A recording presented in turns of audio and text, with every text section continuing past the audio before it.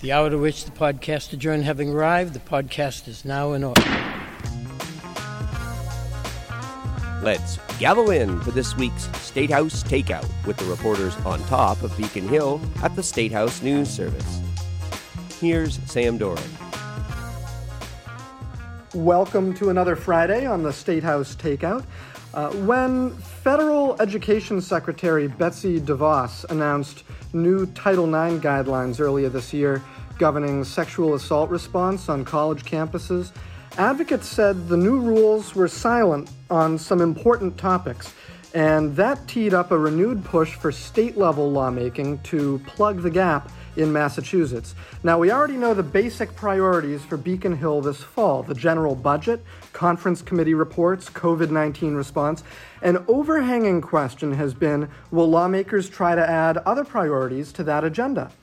Speaker DeLeo said this week that he hopes to see a bill passed this year addressing campus sexual violence.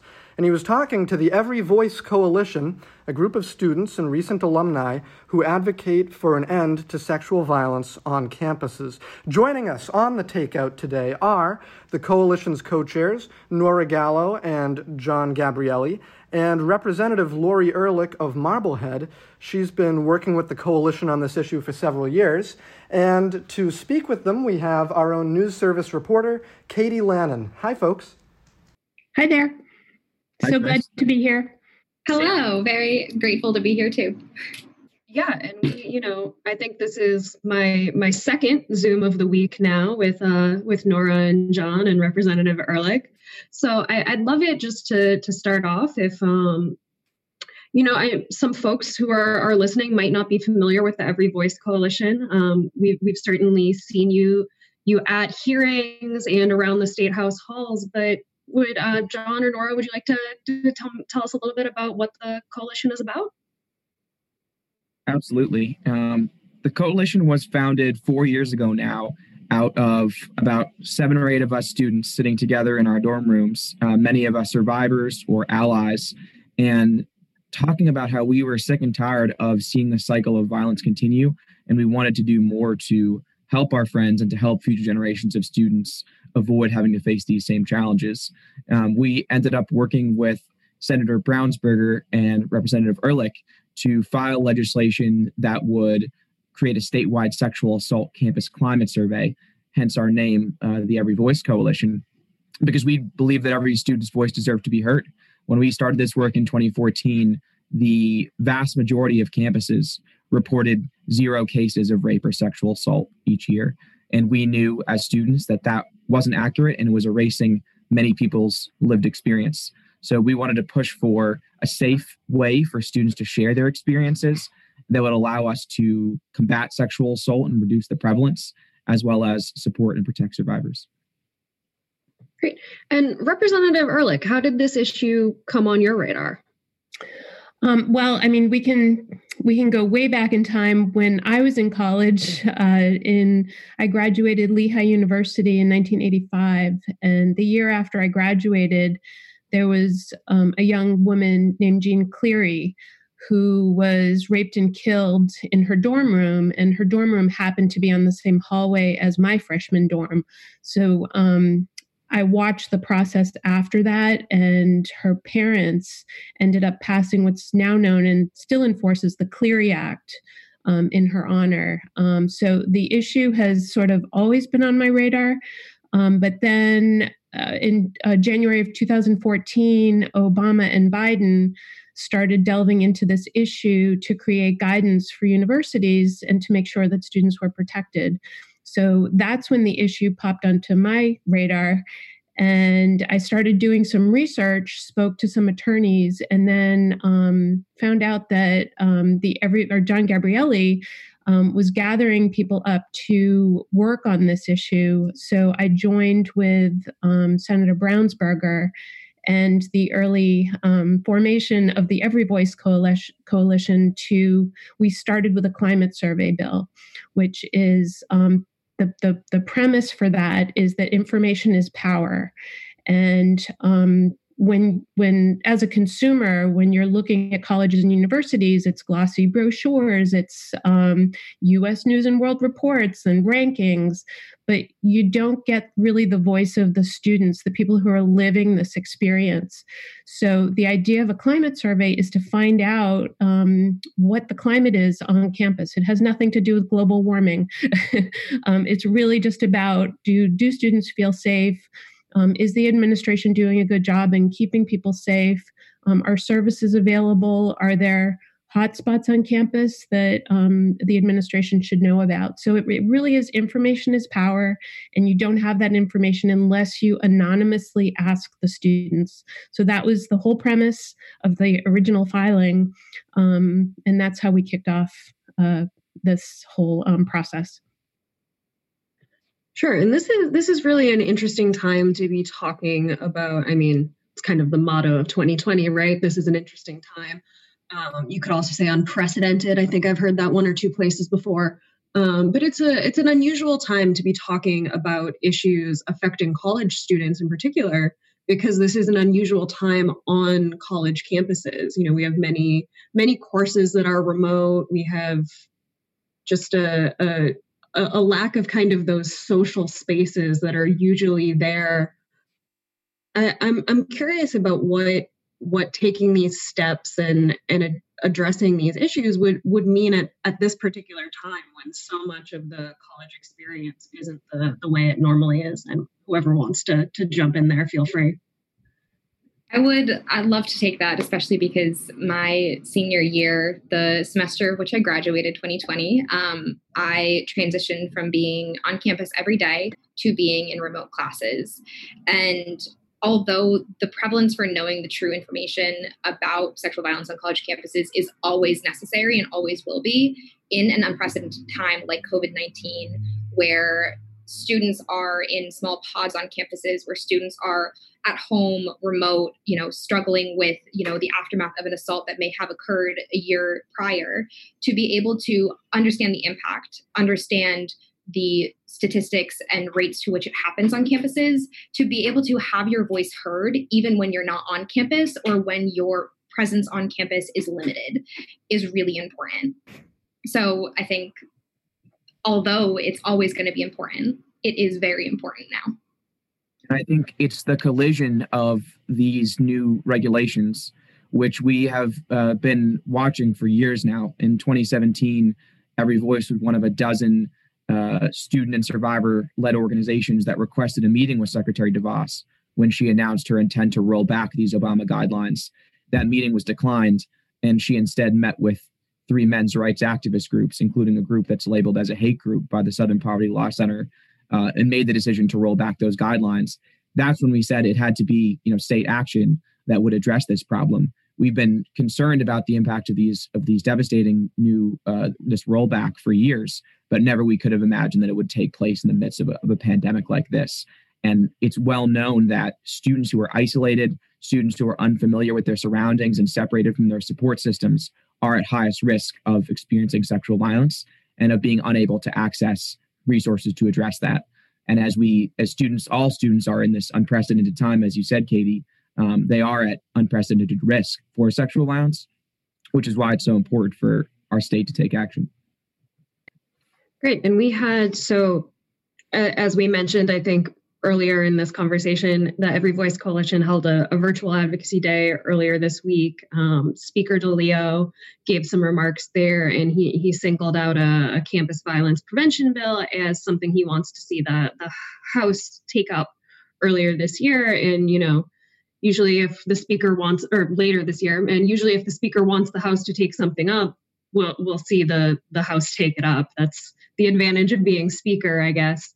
And he did point in those comments to the 2 things we just talked about, those new federal regulations and the general COVID-19 situation, as reasons that it's urgent to act.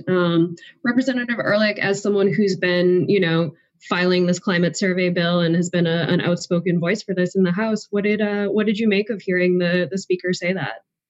Well, first of all, I was thrilled that he really reaffirmed his commitment to the bill and was specific to getting it done this session.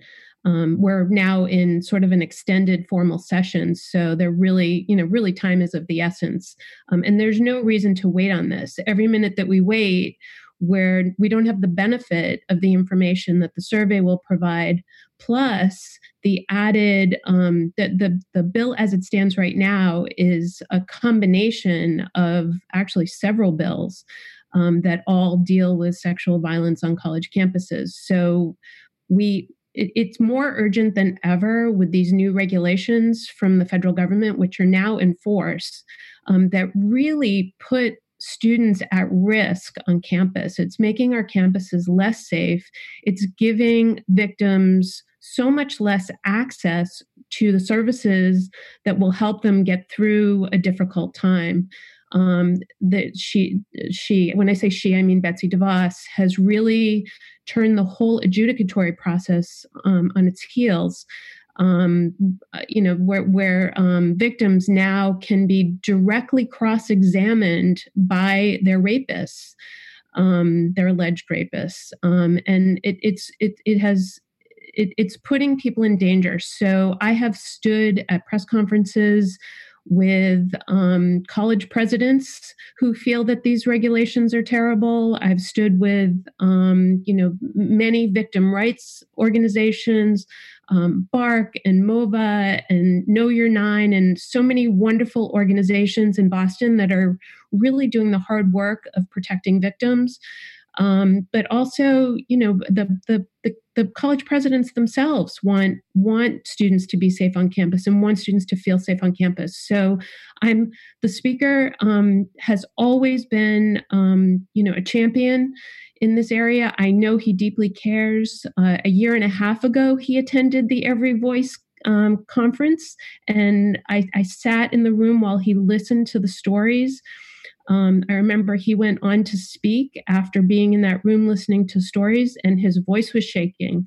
I mean, he was really, he really felt it, felt the pain that the students were in. So I know he feels it. I know he cares. And, like you said, the advantage of being speaker is, he can make it happen. So I could not be more excited and more thrilled and more grateful that he does care. Now, we've seen, I should note too, that Massachusetts is part of a lawsuit against the regulations. Attorney General Maura Healey joined with several of her counterparts from other states on that. And I guess it's not unusual for Massachusetts over these past few years to be at odds with federal policy coming out of the Trump administration. And I'm curious that if this specific bill that's been discussed, if it were to pass, would there be a conflict? Would Massachusetts, would there be a risk of litigation or some other issue there? No, and I'm so glad you asked that, Katie, because I do think that's a common misconception or concern that people have. The one silver lining in the DeVos regulations is that they are a floor, not a ceiling, for what states can do. In fact, it's explicitly written into the regulations that states are able to enact policies addressing sexual violence that strengthen protections for reporting or responding parties, so long as they do not directly conflict with the guidelines. The guidelines, unfortunately, from our perspective, are, or I should say regulations now, address only the disciplinary process as well as standards of evidence for the accused. They narrow the definition of sexual assault and raise the bar for conviction. But what they do not do, they don't address prevention, they don't address healing, they don't address support services for survivors, and they don't address data collection and transparency. And so those are exactly those gaps that Chris talked about that are now left to states to fill in. And we've been able to have lawyers from here in Massachusetts, from the Golson and Storrs, as well as folks in the legislature, review the legislation very carefully to ensure that there are no conflicts. And other states like New Hampshire just passed similar measures in response to the guidelines in collaboration with Every Voice advocates in that state. So we're hopeful that Massachusetts, where all this work began on our campuses here, will follow suit and keep our campuses safe. And, Representative Ehrlich mentioned the event that Every Voice held last year when you were able to gather a group in person and the stories that were shared at that event. And I remember, last spring, there was a massive turnout really at the hearing on these campus sexual violence bills. And, Nora and John, I'm curious from your perspective. We talked a little bit about how college is different right now. How do you advocate right now in a time of social distance when the State House is closed to the public and, most conversations take place exactly like this one in a series of little windows in a video chat? Yeah, thank you so much for asking that. It's definitely been new terrain to just discover and move through. I was actually able to be there last spring, in spring of 2019, to testify on behalf of this legislation. That was the first time that I ever stood in front of a group of people in positions of power to share my story, to advocate for this legislation. That for me was a really powerful moment. I remember my legs were shaking and I was very nervous. But to know that the impact of a single story can change the course of the way that a piece of legislation is looked at is vital. And then also to have many other students and survivors be able to stand together to raise their voice is very powerful. And to also be able to have an opportunity now to move that into a virtual space like we did on Tuesday, to be able to organize that, to be able to be joined by so many legislators, to be joined by so many advocates and students and survivors and the speaker, to be able to speak our truths to the people who have the ability to be able to change the narrative of what it looks like to be a student on campus. It's definitely tricky because it's, you're in your own little space and, you're looking at a Zoom screen. But I think there was something that the speaker said on Tuesday that has been sitting with me, which was that, right now we're in a very disruptive climate with COVID-19, navigating what does it look like to be a student on campus? What does it look like to be a school trying to figure out how am I going to have students have access to classes and be on campus, be off campus? So that's a very disruptive moment. But he also said for individuals, sexual violence can be disruptive at any time. For him to be there with us, to hear our stories, to be able to vocalize yet again his commitment to passing this legislation and to being able to have a space where all survivors and students are heard. It's definitely tricky navigating how to get into those spaces, given, Zoom is the new norm. But we're very grateful and it is very powerful. Great. And so what's next from the advocacy standpoint now that there's talk about getting this bill maybe done in the next few months? We've been working hard for the last 6 years, and I think it's hard to believe that, we may be on the precipice of passage. For myself and my co-founders, we've all graduated. Now a whole second generation of students has graduated. Nora just graduated this May, and I think it's been painful and frustrating at times to see so many of our friends go through school without these basic protections in place. Nobody thinks that we shouldn't have better data on sexual violence. Nobody thinks that survivors should have a hard time getting access to medical care and counseling. Nobody thinks that survivors should be forced to live in the same dorm as the person who assaulted them. But unfortunately, we've experienced these things. We've seen these things happen to our friends, and we want to be part of breaking that cycle. So to feel that we are now potentially on the verge after 6 years of advocacy of taking action is incredibly empowering for us as students and young alumni to see the difference that student advocacy has made. And we're committed to doing everything we possibly can to see these bills across the finish line. So we will be following up to thank every single legislator that attended. And there were well over a dozen that attended the summit on Tuesday. We'll be reaching out to every legislator that wasn't there to remind them that students, face this issue and in an ongoing way in both the House and the Senate. We're very grateful for a majority of both chambers already co-sponsor this legislation. So legislators do see the importance of this, but just reminding them that, now more than ever in the midst of this pandemic, action is called for, and Massachusetts has an opportunity to lead on this issue. Great, yeah, and that's a good point too. If we see this bill pass the House, we'll of course also need to see action in the Senate. So there's quite a few more steps to go. We have seen different versions of campus violence bills get through both branches last session, but not be able to reach agreement between the two branches. I don't know, Representative Ehrlich, do you think this is something that there can maybe be a consensus on this session? I do. Where there's a will, there's a way. And the will has clearly been established at one point or another. The climate survey piece, anyhow, has had a unanimous vote in both chambers. So there does seem to be an understanding of not only the willingness to do this, but the responsibility that we have as state legislators to students from all over the world who come to Massachusetts to go to school.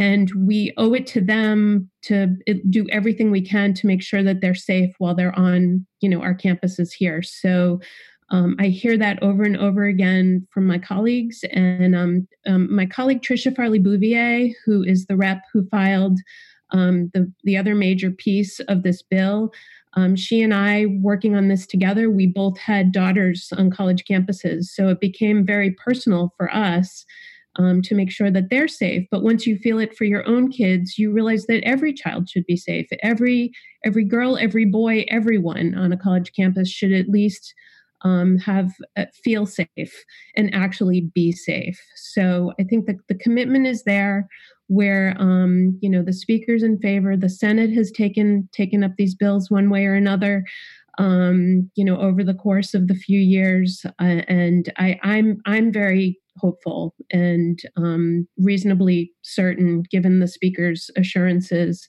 that something will get done this year. And then, the hard work begins after that. At least on the survey piece, we have to actually construct the surveys. And there's a whole process laid out in this bill of, a coalition that has to form, and we have to get expertise, and we have to find out. Some campuses are already doing surveys.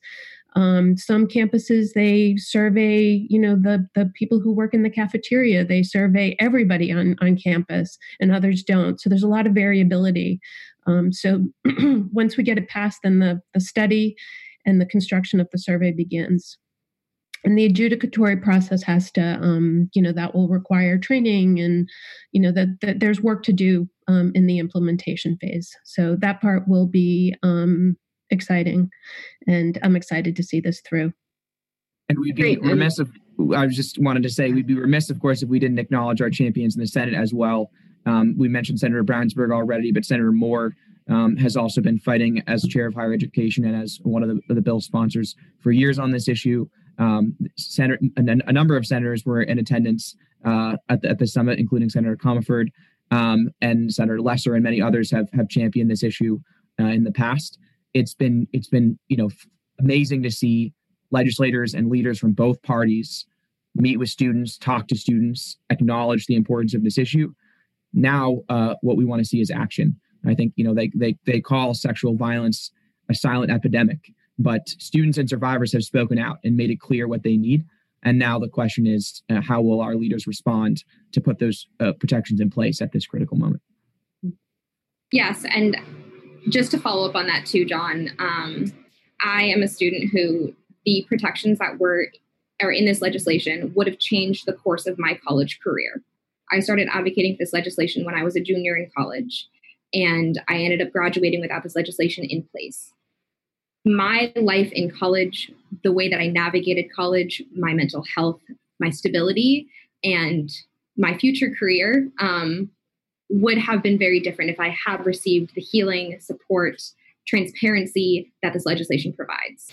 Just like Representative Ehrlich said, having two daughters graduate without this legislation in place, there are generations of students that need this in the future. I needed this. I didn't get it. We need the next generation of students and survivors to have this protection, to have the support, to know the transparency so that they know that their schools are being held accountable and are taking action to prevent it. Yeah, thank you so much for sharing that and for your insights. And, I'm sure the three of you will all be hearing from me again as we at the news service continue to follow this issue throughout the legislative process and whatever else of many things come after that. But in the meantime, I'd like to thank you for your time and for sitting down with us today. And I will turn it back over to you, Sam. Well, thank you, Katie. And before we let our guests go today, we'll do what has become an occasional practice here on The Takeout. And canvass our guests to see what they found interesting or impactful from the news over the last week. We can start with Rep. Ehrlich, and I'm looking at my Zoom screen here, then down to Nora and John. If anything jumped out at you from the news this week. Well, as a self-described news junkie, there's so much that's jumping out at me. On the topic du jour that we're speaking about, college campuses, I think it's so interesting seeing students returning to campus and how each campus is responding so differently to testing protocols, to what's in place. Either they're all virtual, they're partially virtual. I still do have a child on a Boston campus. So I'm watching with a little concern at the numbers. So I think, that these are institutions and the kids are packed together just by virtue of how they live in dorms. So how we respond with such a contagious pandemic going on right now, I think is just interesting. And, we've done a pretty good job in Massachusetts at keeping our numbers low, and the focus on schools right now, I think, is just super interesting. Nora? I would have to say that, honestly, the headline in the State House News this past week on Tuesday was probably my favorite. I know that's a little bit of fluff in our own feathers, but to have that much impact and to have that much this feeling of being heard is really, really powerful. And yeah. All right, John, and you can't pick Tuesday's news service story because Nora already had that one. Oh shoot, that was my favorite too. But no, I'll stay on the same topic as Rep. Ehrlich around higher ed. I read a great piece in the Washington Post yesterday about the impact of COVID and concerns around low income and first generation students dropping out of college this fall in very concerning numbers. I think, our higher education system in the United States already has such huge issues with equity for students of color, for first generation students, and COVID is really accentuating that in a very troubling way. I think we potentially, the article emphasized that we face, potentially a lost generation of a Black and Hispanic and low-income students who will not be able to pursue their degrees. And we need to be really responsive to that and, address those concerns so that every student can pursue their education equitably. Thanks. And Katie, did you have any news story to share? You warned them, but you're putting me on the spot. I see how it is. Well, I got my flu shot the other day. So as we sit here on Thursday afternoon, I am looking forward to reading Colin Young's forthcoming coverage of Governor Baker's visit to CVS in Roslindale, where he got his own flu shot. Yes, indeed. Yes, indeed. We were just watching that on the TV here. All right. Well, thanks very much to Rep. Ehrlich, Nora Gallo, and John Gabrielli, and Katie Lannon. Thanks, guys. Have a good weekend. Thanks. You too, Sam. Thank you so much.